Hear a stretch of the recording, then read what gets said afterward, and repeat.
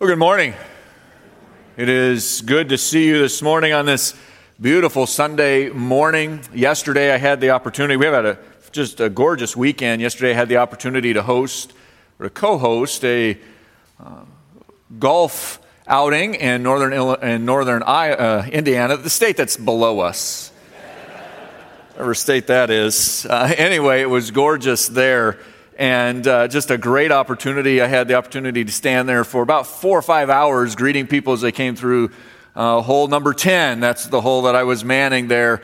And sitting next to, watching the squirrels play back and forth in the trees and the leaves beginning to fall and change colors. Absolutely gorgeous. I hope that you've had some opportunity this weekend to get out and enjoy God's creation, to see the hand of God. In this busy, fast-paced world, it is a beautiful thing for us to see God at work as we see the changing of the seasons, and I trust that you've had the opportunity to do so. As we turn our attention to 1 Thessalonians, I invite you to take your Bibles and turn there as we will, Lord willing, finish up chapter 2 today, and in the weeks to come, we are going to continue to work our way through 1 Thessalonians, and this great encouragement that we find here as we recognize, though, that we do face hindrances.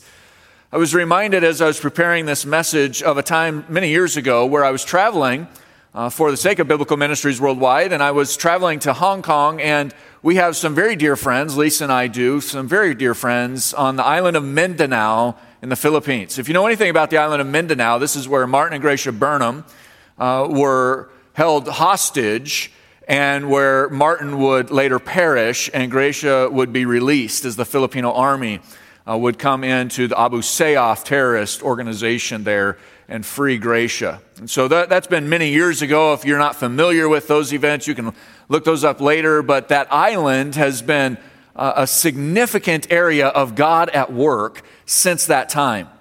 And Lisa and I have some very dear friends who live in Davao City.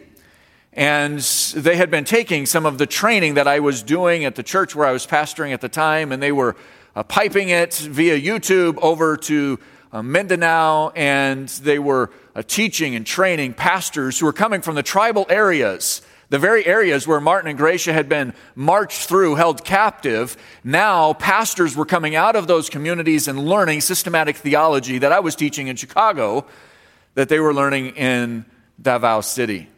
And so it was our great desire to meet with them and see what the Lord was doing, and I was already flying to Hong Kong. And so I thought, well, what a great thing it would be if I could stop on my way there or on my way back and somehow be with them for a short period of time. And have you ever had one of those frustrating situations where everything that you do to get there is just met with a wall? I pushed on this way, thought I had the right plane tickets. Nope, that wasn't going to work. Had to change that. So I pushed this way, thought I had the right plane tickets, wasn't going to work. Pushed this way, nope, that wasn't going to work. And everything that I did, through faithful, constant prayer, the door was there. I could not go through it. It was shut. Have you ever had one of those frustrating moments where everything was just a hindrance? As it turned out in this situation, the day that I would have landed on my final set of tickets was the day that the island of Mindanao would go under the complete and total lockdown. And if I had flown in, I would have flown in about 2 hours before martial law was declared. And I would have been stuck in Davao City for 6 weeks before President Duarte lifted that. Isn't it interesting how the Lord uses even the hindrances that we see as hindrances for His glory? Paul is experiencing those hindrances. His desire is to be in Thessalonica, to be among the believers there. But every plane ticket he's booked has been leading to further hindrances. That's where we find him in 1 Thessalonians chapter 2, beginning in verse 17. And that's where we began this morning. Notice what the Scripture says as we begin here together. The Scripture says, "But since we were torn away from you, brothers, for a short time, in person, not in heart, we endeavored the more eagerly and with great desire to see you face to face. Because we wanted to come to you, I, Paul, again and again, but Satan hindered us." Let us ask the Lord's blessing on our time in His Word this morning. Our gracious Heavenly Father, we praise you and thank you for the privilege that we have of bowing our heads before you as we turn again to this very important book. Lord, we praise you that as we have just sung a moment ago, our hope rests in Christ alone. We don't hope in the next plans or events. We don't pray that our next details will be those that come through, because if all else fails, then that is the end. Instead, we are those who pray and hope and express great joy in knowing that indeed Christ will finish what he started. We look forward with great joy to the coming of Christ to take us unto himself, and that is our motivation, it is our yearning, it is our drive. It is why we do what we do. But there is a danger, and we recognize it this morning. There's a danger that, especially in our Western world, that we would have this idea, this wrong concept that we are self-autonomous, that we as believers have the rights to make decisions for ourselves, and that we demand the right to make more than one decision. We want options. Lord, I pray that we would step back from our arrogant self-autonomy and recognize that you are at work, that our eyes would be lifted from our circumstances and look to the future when Christ returns. Lord, I praise you that that is what Paul does. He is not distraught or discouraged. He's not frustrated or aggravated as we so often are. Instead, he looks to the end, and he looks longingly towards the time where he's reunited with the Thessalonian believers. If it is not on this planet, in this life, it would be in the next. So, Lord, I pray that we'd have the same mind as Paul in that relationship, in that regard, that you would give us understanding hearts, that the words that are spoken would be from your Spirit to our hearts, that your name would be glorified as your word is spoken this morning. And so, Lord, we give you the glory and the honor for this. We ask that we be open hearers, willing to listen, willing to obey, that your name would be glorified in all that we say and do this morning. Lord, we give you the glory and the honor for it. It's in Christ's name we pray. Amen. As we begin, we notice first Paul's separation, and it seems odd to us, perhaps, as we pull verse 17 out. But remember, we've been working our way through chapter 2, and Paul, through chapter 2, has been praising God, especially here at the last part, for the endurance of the Thessalonian believers, faithful and true hearers who are not just hearers only, but doers. Paul has celebrated that truth in the Thessalonian believers. That's where we studied last week. But now Paul begins to identify his separation, and he calls it really an involuntary removal. Why is Paul not in Thessalonica? Because he was drug out of Thessalonica. He didn't voluntarily leave. He was moved out of Thessalonica. Notice, again in verse 17, as we begin to notice Paul's concern, he says, "But since we were torn away from you, brothers, for a short time, in person, not in heart, we endeavored the more eagerly and with great desire to see you face to face." What Paul is reminding the Thessalonians is that he is not among them because he was removed from them. But that doesn't stop Paul from an aching desire to do ministry in Thessalonica. Sometimes absence from someone can cause us to believe that there is a coolness that has developed. But Paul is not doing that. Just because he is not in Thessalonica does not mean that he's not concerned about the Thessalonian believers. We recognize his concern, and going back to verse 14, he's seen an increase of persecution, the same kind of persecution that has been felt in Jerusalem and Judea. He senses that persecution has come to Thessalonica, and these believers are now paying a dear price for knowing Christ as Savior. Because they're paying a dear price, Paul is concerned for their welfare, for their growth in Christ, for their maturity in Christ, and for their obedience to the things of Christ. That concern motivates Paul's emotions. He's emotional over the hindrances that have prevented him from going to Thessalonica. I imagine that there are tears shed at this moment. If you recall, back to Acts chapter 17, Paul was removed from Thessalonica against his will. Now, it wasn't literally by being dragged into the center and beaten and then cast out as he was in Philippi. Instead, it was Jason was hauled before the city, and Jason and his household were fined for hosting Paul and Silas, and therefore Paul and Silas are snuck out of the city, and they leave against their will because of the persecution that their presence was bringing to the Thessalonian church. At the time that Paul is writing, though, Paul's in Corinth, far to the south of Thessalonica.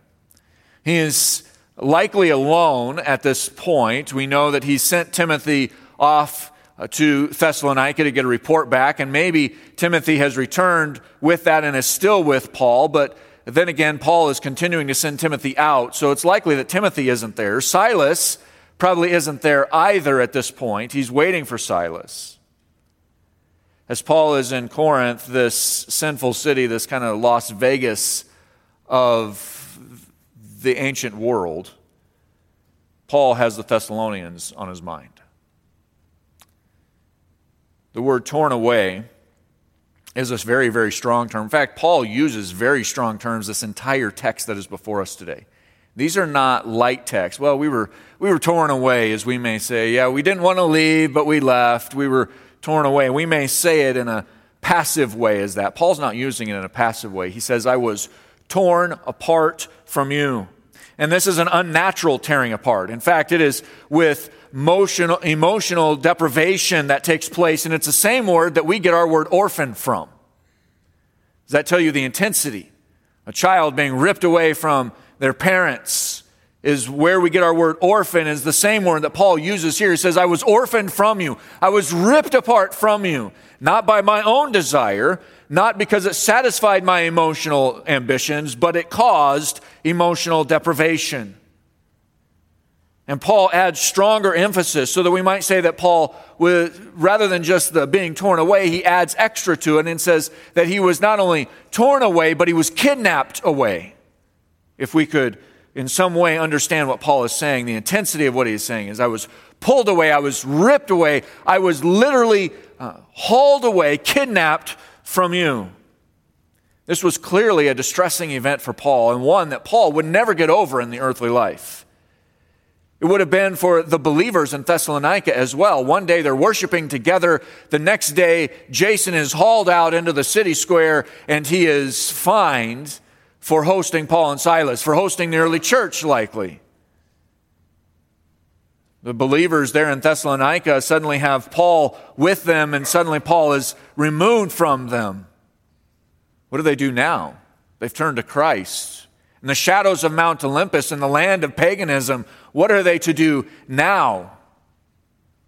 I remember when I was a college student, and it's this time of the year where you have all the college events going on, and students are settling into a new semester. As they began that new semester, I remember distinctly when my parents hauled me, and I use that term on purpose, they hauled me from Colorado to Kansas City, where I went to school at Calvary.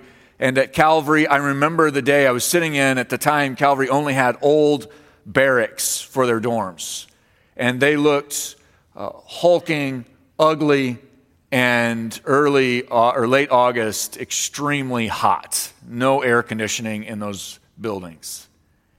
And I came from western Colorado, 9,500 feet in elevation, building cabins all summer, to 700 feet, muggy, hot Kansas City. I remember sitting in my room as my parents pulled away. They had dropped all my stuff off in my room, and I sat there thinking, what in the world have I just done? That emotion, compounded upon many times, the Thessalonians felt and Paul felt as he was ripped apart from them. Paul points out that this separation was not only physical and not only emotional, but especially it was still present. The believers were still on his heart, and Paul expresses for them a deep concern. Events outside of Paul's control had forced Paul to be separated from them in person, but his concern was still active. He says, not only, it's not It's not only physical separation, but it's a deep separation. It's an emotional separation, but that does not mean that I have abandoned you, Thessalonians. It doesn't mean that I have forgotten you, Thessalonians. I am pouring into you, Thessalonians, and I still have a deep concern because of these events that were outside of my control. Paul sought to return to this church, but he had been prevented in doing so time and time again. And so Paul begins to define for them how many times he had been denied the opportunity. And he goes into it 3 different ways, probably accounting for multiple efforts that Paul had reached out to, trying to get back to Thessalonica. Paul refers to these obstacles that made it humanly impossible. And he does so, notice, as he says this again in verse 17. In the middle of verse 17, he says, "We endeavored the more eagerly and with great desire to see you face to face, because we wanted to come to you, I, Paul, again and again." 3 different ways that Paul says, we tried, I tried, we tried to get to Thessalonica. Paul sought to return to this church, but he was unable to do so.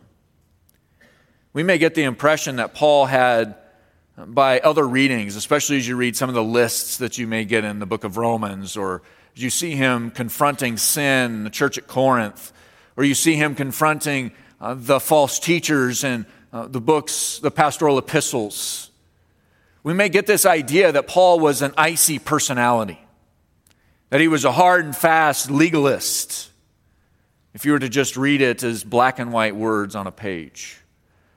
And we recognize that Paul certainly was one who called for and practiced a personal holiness, and it is essential that Paul would practice holiness. By the way, those who preach and teach the Word of God, who view anything less than personal holiness, they wind up being frauds. And Paul is one who's pushing for holiness. He's pushing towards a recognition of Christ's likeness, an attitude of Christ's likeness and purity.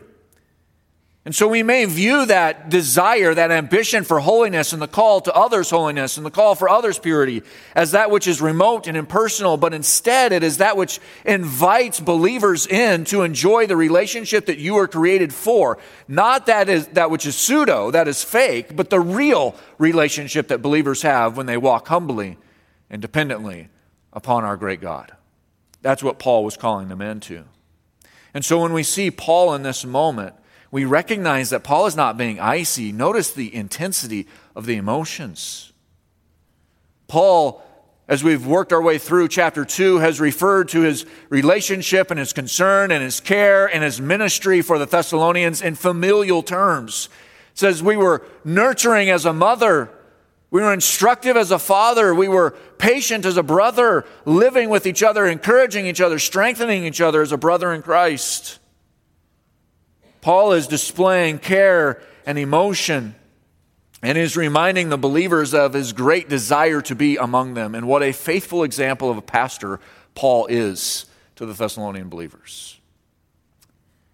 But he says that he's been hindered, and it's because of Satan's schemes. Notice as we move into 18, the second portion of 18, he says, they tried, but Satan hindered us. Satan is the one who provided obstacles in the path.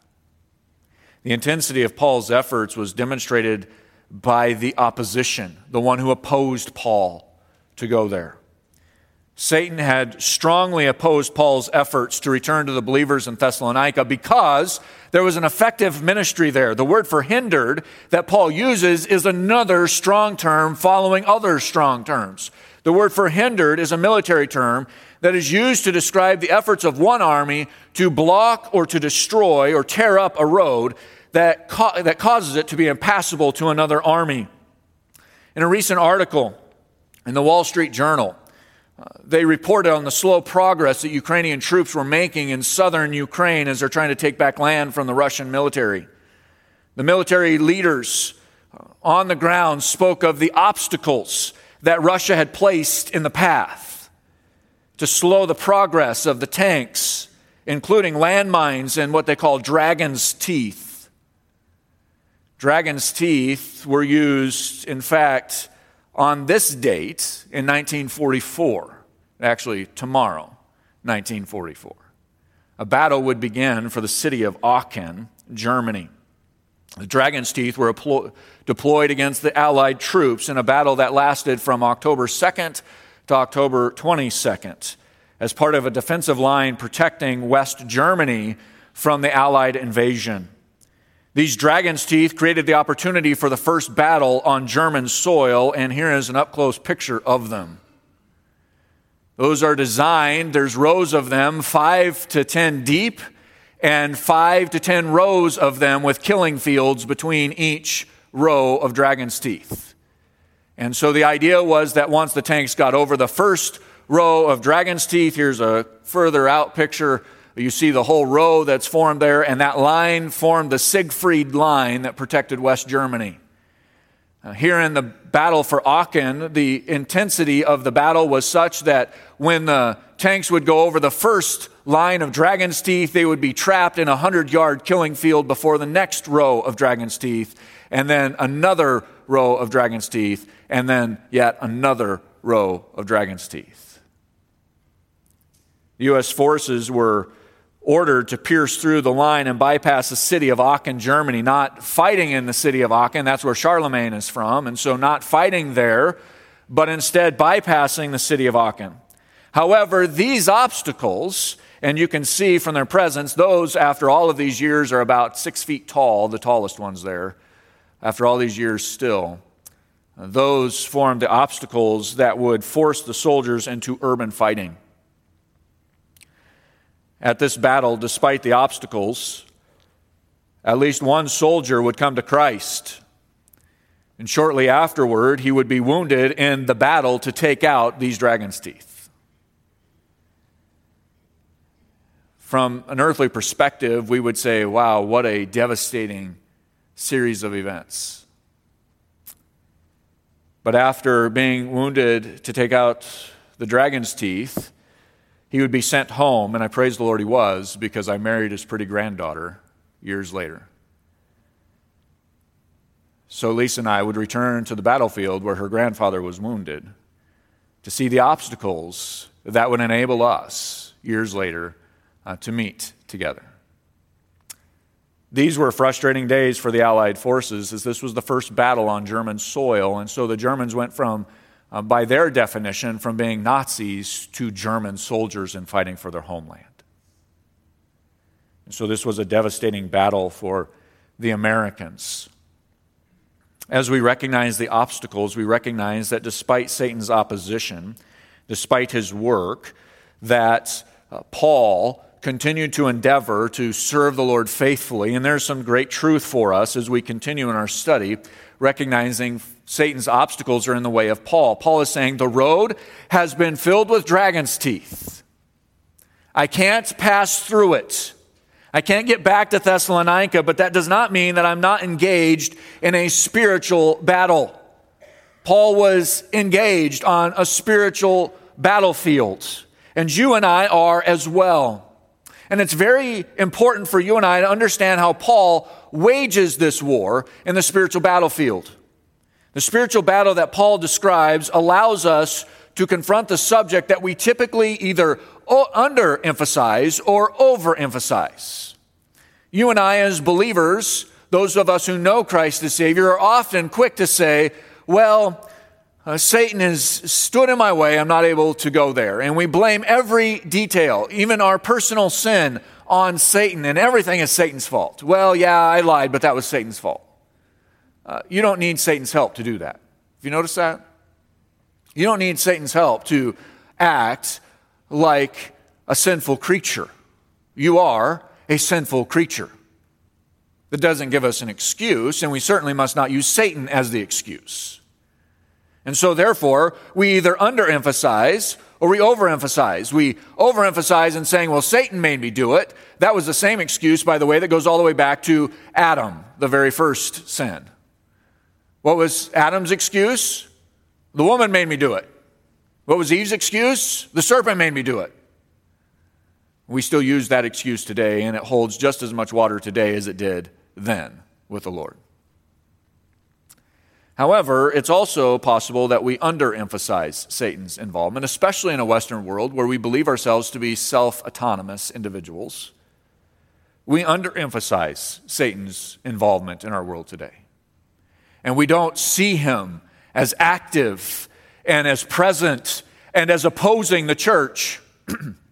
But honestly, we see more of Satan's influence in the church today than we've seen in modern history in the American church. We see Satan's influence in the battles that rage between believers and causing disunity. We see the battles that rage in causing sinful actions and a watering down of the Word of God. And we're going to see those in a moment as Paul illustrates them for us. I wanted to capture them for us, and we're going to look at them in just a moment. But we must be those who do not underemphasize or overemphasize Satan's involvement. You and I, as believers in Jesus Christ, were told to put on the full armor of God so that we may stand against the schemes of the evil one.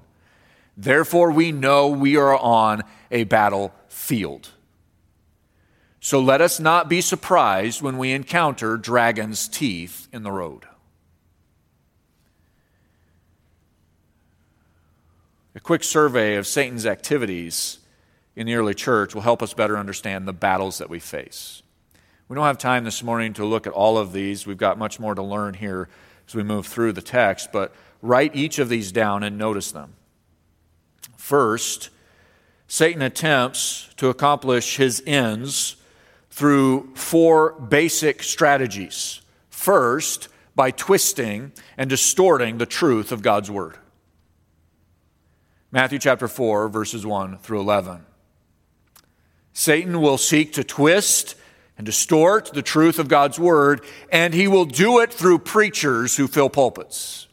And he will do it through podcasters, and he will do it through music, and he will do it through all sorts of means and efforts. Matthew chapter 4, verses 1 through 11. He will also do it by tarnishing the testimony of God's people. Acts chapter 5, verses 1 through 11. Satan will work diligently to tarnish those who are faithful followers of Christ. Is that not what he did to Paul in Thessalonica? He used the Jewish uprising to taint and tarnish the name of Paul, or seeking to tarnish the name of Paul. That's why, by the way, pastors must pursue holiness. Teachers of the Word of God must pursue holiness, and so must all of us pursue holiness, because Satan is seeking to tarnish your testimony in your workplace.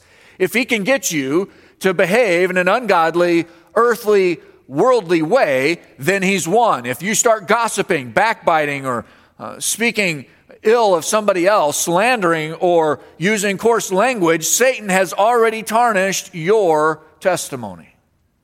He doesn't have to do much more than that. So he seeks to tarnish the testimony of God's people. He also, and this one is one we will go back and look at, he trashes a believer's zeal to accomplish God's work. He trashes the believer's zeal. Turn back to 2 Corinthians chapter 12.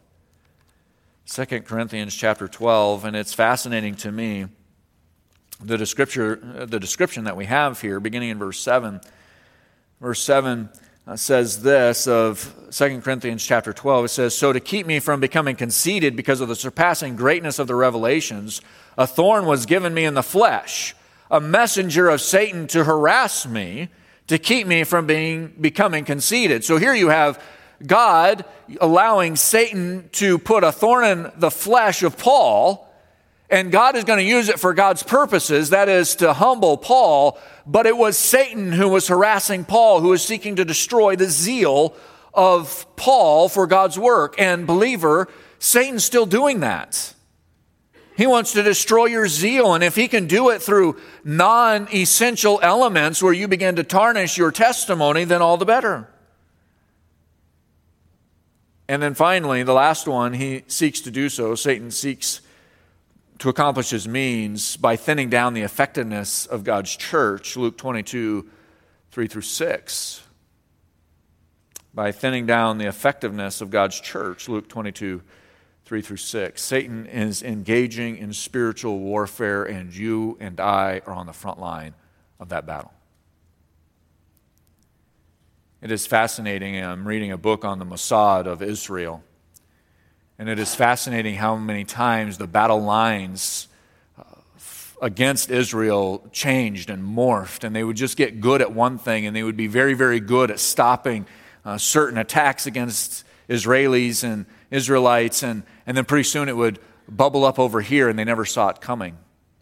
Satan does the same kind of thing in the spiritual warfare that you are engaged with. You and I may be very good at not allowing Satan to twist or distort the truth of the Word of God among us, but then over here he's tarnishing our testimonies. And so we begin to focus over here, and we allow him then to trash our zeal because we are looking to externals to prop up our zeal. Paul does not look to externals to prop up his zeal. From the beginning, Satan had hoped to pull human beings away from the work of God, and that is clear in Genesis chapter 3, verse 5, which we made reference to a moment ago. Now with these in Thessalonica, turning from idols to the gospel, as we saw in 1 Thessalonians 1:10, it's no wonder that Satan sought to hinder Paul's ministry. And you better believe that when the church is effective for the glory of God and effective for accomplishing the purposes of God, Satan will stand opposed. But it also is saddening to think back to a few sentences here in the text, in the context, and draw the inevitable and evident conclusion that the Judeans who had opposed Paul, had opposed the church at Thessalonica, those that Paul spoke about in verses 15 and 16 of chapter 2, are actively participating in a satanic work. They're the ones who are aiding and assisting in the hindrances that Satan has put forth. Beloved, let us not be like those Judeans who actively are doing Satan's work. So there are some lessons for Paul and lessons that we should be drawing out of this, because if we were to leave it off here, how depressing this is. You're engaged in a battle. Satan, in all of his work, has set up dragon's teeth in your path. You can't go through. You want to go a certain direction. Satan does not allow you to go through that direction, and God has allowed the dragon's teeth to remain. So what happens to the believer? Well, as we recognize Satan's schemes, we recognize some vital lessons that are learned by Paul. And one of those vital lessons is that we are to move forward with anticipation. We actually sang it this morning. We sang it in the last song before the message. We sang of looking ahead with anticipation, forward with anticipation. The hindrances that Satan had used to distract and to disrupt the work of God caused Paul to look up. Notice verses 19 and 20. It says, "For what is our hope or joy or crown of boasting before our Lord Jesus at his coming?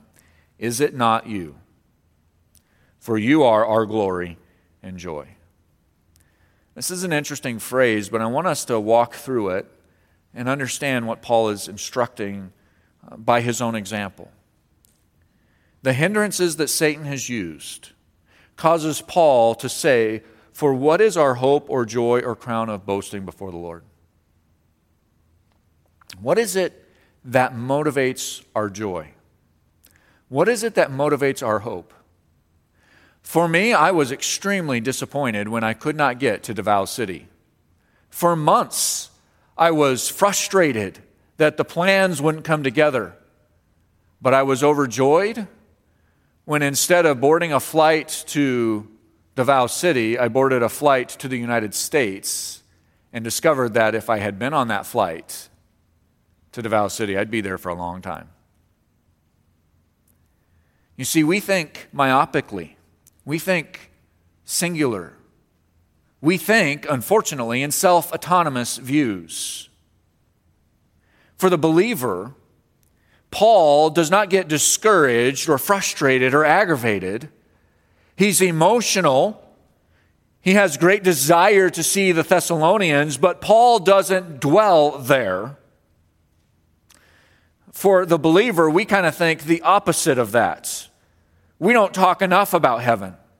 And when thinking of heaven, we may be tempted to think, well, it'll be good when we get there.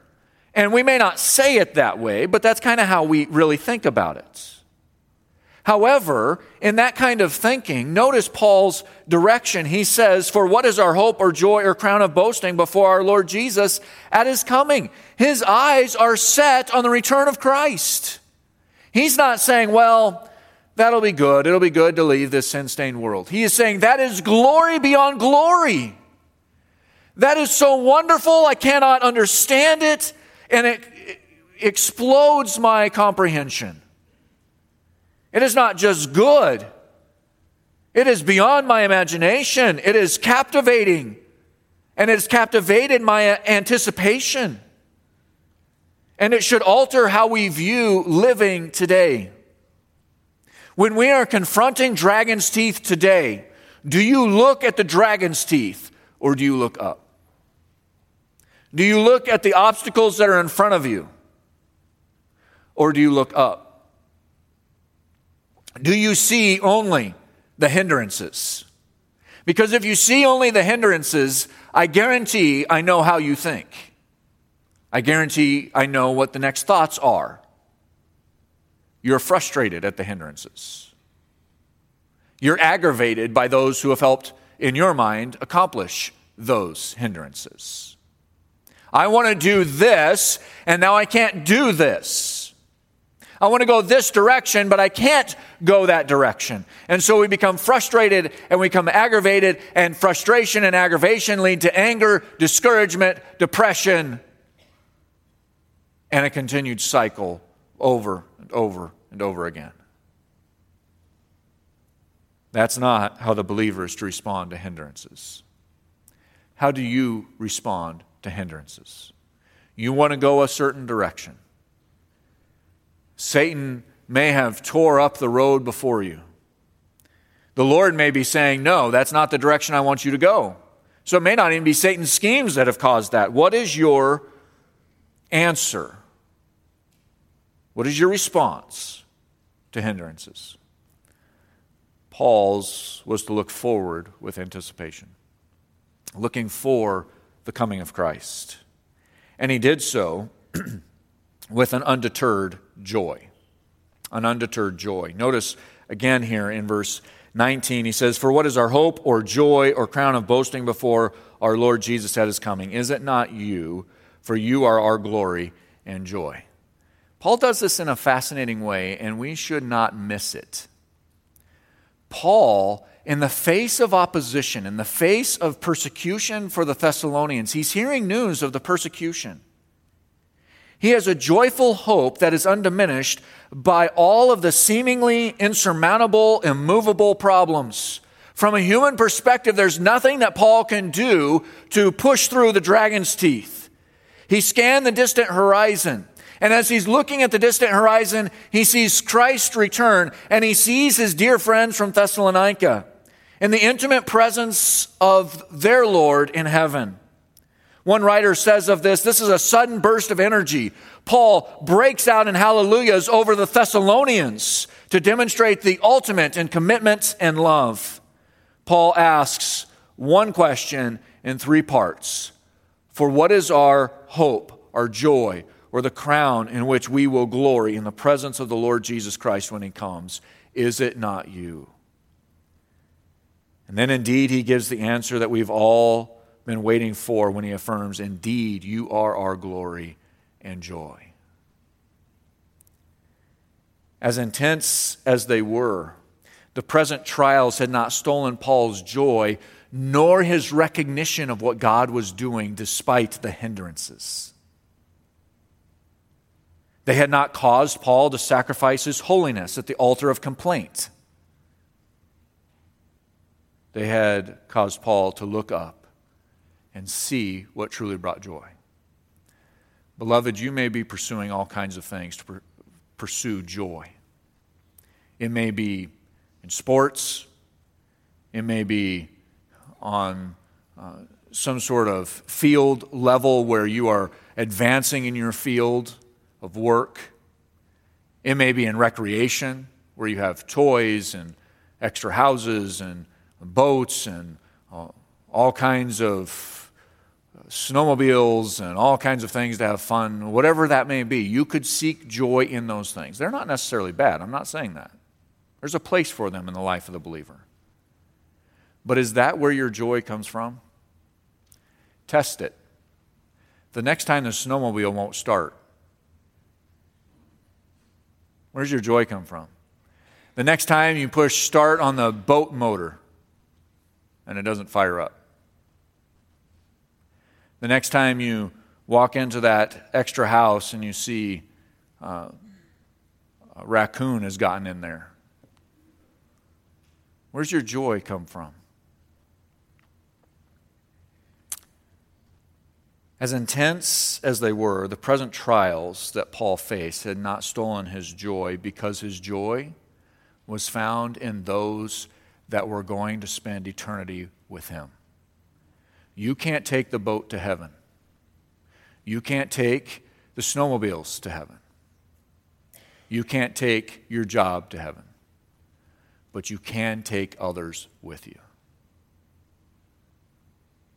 Paul's joy was that one day, when he stood face to face with his Savior, the believers who surrounded that moment would be evidence of the rewards that Christ would give to his servant Paul, because Paul was instrumental in the salvation of those in Thessalonica.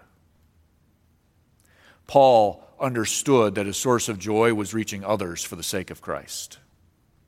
And whatever it took,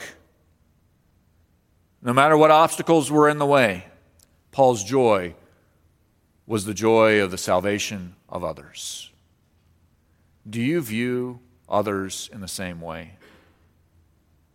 Is your joy, maybe you've not had the opportunity. You say, well, Pastor, I'm not an evangelist. I don't have the gift of evangelism. Every believer is called to do the work of sharing Christ. Every single one of us, to share the gospel. You may not be an evangelist. You may not be one who can easily strike up conversations, but have you led someone to Christ? You don't have to be a great conversationalist. You don't have to be an evangelist. You have to be obedient to the gospel of Jesus Christ. You have to be obedient to Christ, who says that it is our responsibility to teach them to observe all that Christ has commanded us. We are to teach. We are to proclaim the gospel of Jesus Christ. We are to proclaim Christ and Him crucified, risen, and coming again. That's what Paul looked for. And there is surety in that. There's surety because of all of the work that Christ had done. Paul did not have to go one by one and say, well, I hope you make it, Thessalonians. When you face intense persecution, I hope that you're going to achieve there. Paul knew, because of the work of Christ and because he had hope in God's work. Paul's hope was in God's work. Focused on the second coming of Christ, Paul's hope is specifically focused on God's unique work in their life. Paul had opened the door by sharing the gospel of Jesus Christ, which was the Spirit's job anyway. The Spirit was opening the door. Paul was just the vessel that would be the mouthpiece. He and others had paid a dear price personally for their spiritual progress. And he had high hopes that one day salvation's work would be completed. By the way, that hope, as we get from Hebrews, reminds us it's the assurance of things hoped for. It's the assurance that this is going to take place. We're looking forward, longing for that moment. That's what Paul longed for. He knew it was going to happen. He just wished it would happen right now. He wanted to see it right then. Paul and his companions were distinctly different from most religious leaders of his day. He was primarily focused on them, not himself, not the other teachers, but he was primarily focused on the Thessalonian believers, not himself. He was not self-autonomous. He wasn't concerned about himself. He measured his ministry, the second one, he measured his ministry by the spiritual or eternal blessings received by those to whom he had ministered to, not the earthly and temporal. Paul wasn't concerned about comfort for the believers. At least he didn't see it in the eternal perspective. Your temporary comfort wasn't Paul's primary concern. Your temporary agreements was not Paul's permanent and eternal concern. The eternal condition of your soul was Paul's concern. Paul invested there. Furthermore, Paul celebrated the power of the gospel to redeem sinners. And so when Paul says that his hope and his joy and the crown of boasting before our Lord Jesus at his coming was the Thessalonians, what he was saying is, God has done a great work and I can't wait to see God finish that work. Is that your hope and joy? Are you so invested in the things of God that you see these things happening? Or are you so divested from the things of God that when dragon's teeth come before you, you're distraught, disillusioned, discouraged, and deconstructing? You know, believer, as we see Paul in this passage, we should be those who are reminded of the great joy of seeing Christ face to face. Every chapter through the book of 1 Thessalonians ends with the return of Christ, or at least has it in it. Maybe it doesn't end, but it has the return of Christ in it. That is because the Thessalonians, in the midst of serious trials and difficulties, had to have their eyes raised. Believer, will you allow Paul, inspired by the Holy Spirit of God, to raise your eyes this morning? I check the news before I come to the pulpit every Sunday morning just to see if there was something significant that's happened that I need to address from the pulpit. I tell you what, that's a difficult habit because it's challenging. I look at 4 or 5 news outlets, and none of them are those that you may automatically think. I try to avoid the big name ones. And I try to look at the ones that are a commentary on American living. And I'm discouraged, and I'm frustrated if my eyes are focused only on those things. If I look only to the election, to the UAW strike, or to any of the other items, the war in Ukraine, the other wars that have started up in the midst of the war in Ukraine, if I'm only focused on these things, I'm discouraged, frustrated, zapped of joy. Paul urges us to look up. Do you long for the return of Christ? If you long for the return of Christ, then it will be your endeavoring effort to be obedient to Christ. And when Christ says that you are to make disciples, you will have as your foremost responsibility and obligation to share the gospel in some way with someone that you meet. Paul says that the Thessalonians were the crown. Without getting into the theological aspects of all that will take place, Paul does that in the book of his letter, rather, to the Corinthians. But those crowns are not for Paul's glory. Those crowns are for the glory of our Savior. Those crowns will be used to be handed back to our Savior. That was Paul's motivation, that God would be glorified, that his attention and his focus would be on the majesty and the excellence and the wonder, the awesome wonder of eternity. Do you live that way? Finally, I once heard it said, and it's a euphemism, that you're so heavenly minded that you're no earthly good. Believer, that is not ever true. You cannot be too heavenly minded. You can be lost in space, but you cannot be too heavenly minded. May it be your endeavoring effort today to be so heavenly minded that you are of incredible earthly good to those around you as you demonstrate Christ to them. Let's pray. Our gracious Heavenly Father, we praise you for Paul's example, because it would be like us to be stuck in Corinth alone in our room writing a letter begrudgingly writing a letter to those that we had been removed from, and demonstrate a self-autonomous view, telling them how much we had sacrificed for them, how much time, energy, and effort had gone into ministry there, telling them of all of the hardships that we had endured there,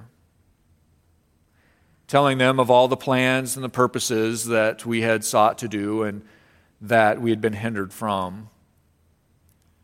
But I praise you that Paul, while expressing the hindrances, does not leave us at the hindrances, does not say that he's engaged in a spiritual battle, period, but reminds us that the battle that he's engaged with and in is that which causes him to raise his eyes to the King of Kings and the Lord of Lords. It's caused him to raise his head above the fray and to see the hope and the joy of the return of Christ. Lord, we long for that day. We pray that it is today. But we also pray that if it is not today, that we would have the urgency as if it were. That we would have the recognition that every conversation that we have can be turned to gospel things. We know it's not our job to save everyone. It's not our job to save anyone. It's our job to be the proclaimers. So cause us to be the faithful proclaimers. That our eyes would be attuned to eternity. That the wonder and the awe would be that which captivates our hearts and our imaginations for your glory and for our good. Lord, I pray that that would be demonstrated immediately in our obedience to you, and that would begin right now as we rise and sing praises before you again in our acts of worship. Lord, we give you the glory and the honor for it. It's in Christ's name we pray. Amen.